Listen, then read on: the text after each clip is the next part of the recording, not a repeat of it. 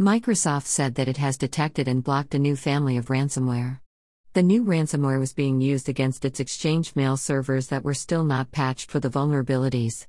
The company has released fresh updates on Friday as a temporary measure to stop the attacks, which is already being reported in many places. Microsoft, in early March, discovered that hackers were exploiting unknown vulnerabilities in its Exchange email software.